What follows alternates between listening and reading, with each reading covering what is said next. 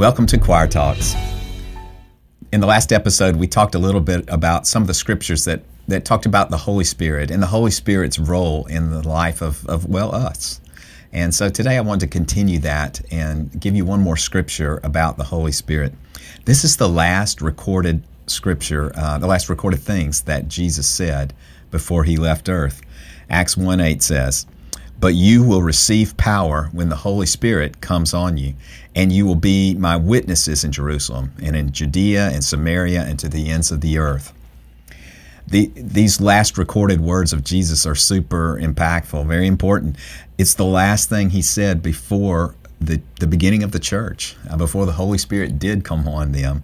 And his last instruction to them was about the Holy Spirit and how the Holy Spirit would work in their life to make them, what he said, was witnesses. They were already qualified to be witnesses if you think about it. They were eyewitnesses to the life and the death and the resurrection of Jesus. They were ready by experience to go and talk to people about who Jesus was. But even though that they were qualified, he said to them, wait. And here's what he says in verses 4 and 5 of chapter 1 in Acts. He says, "Wait for my gift the Father promised, which you have heard me speak about. John baptized with water, but in a few days you will be baptized with the Holy Spirit." So even though they were qualified, he said, wait, because there was a power yet to come in the person of the Holy Spirit. And that power was specifically to empower them to be witnesses, to testify about who Jesus was and what he could do.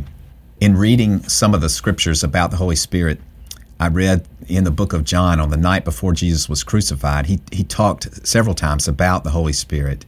And there he says that the Holy Spirit glorifies Jesus, or was to glorify him, was to point to him. And so that's what the Holy Spirit's role is in our life. He is to use us to point others to Jesus. And that is how his power should be displayed in our life. You should see that power at work in your life. For most believers, I know it's a scary thing to think about being a witness of Jesus, talking to someone about Jesus who may not know him.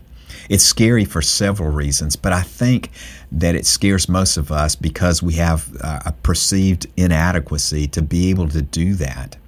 But here's the good news.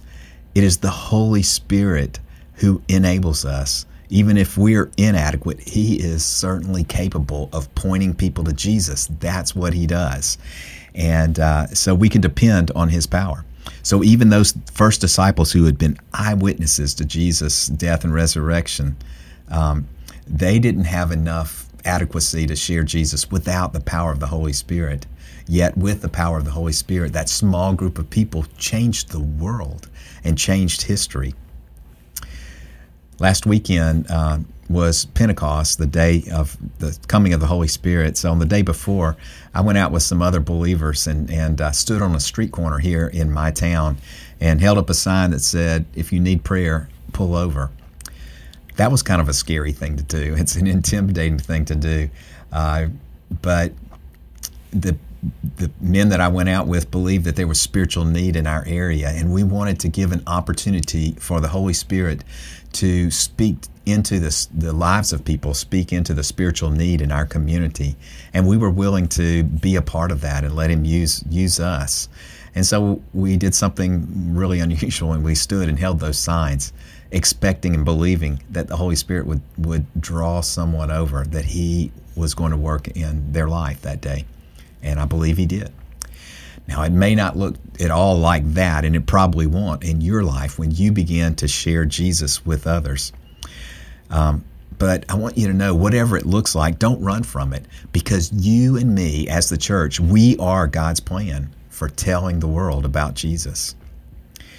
We aren't the power for the plan, that's the Holy Spirit, but we are the plan. Here's what Jesus told his followers. He said, anticipating his own death and the coming of the Holy Spirit, he said, "On my account, you will be brought before governors and kings as witnesses to them and to the Gentiles." He knew that they were going to to go out and speak about him, and that it was going to get them in trouble, frankly. They would be brought into courts and before governors and kings, as he says. Very intimidating situation, right? But he says this: when they hand you over, do not worry about how you are to respond or what you are to say. I would certainly worry, wouldn't you? It's a very intimidating situation. And he goes on to say, in that hour, you will be given what to say, for it will not be you speaking, but the Spirit of your Father speaking through you. The Holy Spirit. The Holy Spirit was going to enable them and give them the actual words to say, so that he would, literally, as Jesus said, speak through them, through their inadequacy, to say the right thing in those difficult situations. Have you ever been with someone, recognized that they didn't know Jesus, and just feel prompted to speak to them about Jesus? That's the Holy Spirit.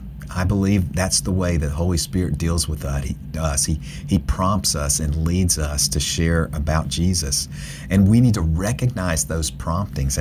And because if we don't follow those promptings, we're really saying no to the Holy Spirit about what he wants to do in the life of someone else. Consider this story from the book of Acts about Philip, one of the disciples, and the Ethiopian.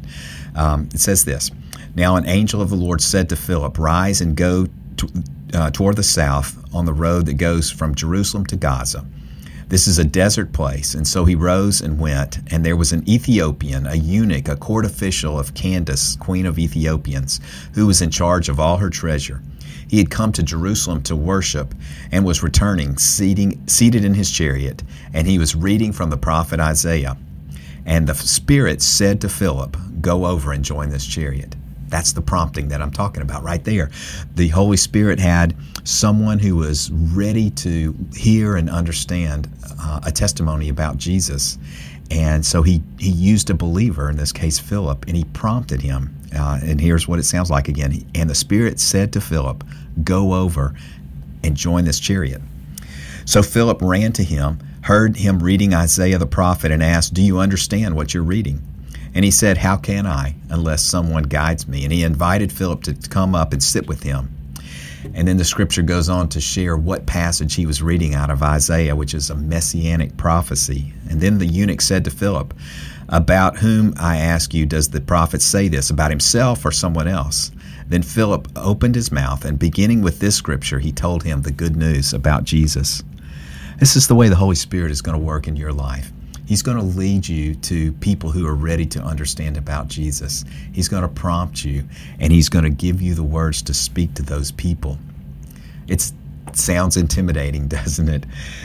But I want to warn you that the Holy Spirit within you is eyeing someone right now that needs to know the truth about Jesus, someone whose life he wants to change for the better, someone he wants to receive the gift of salvation.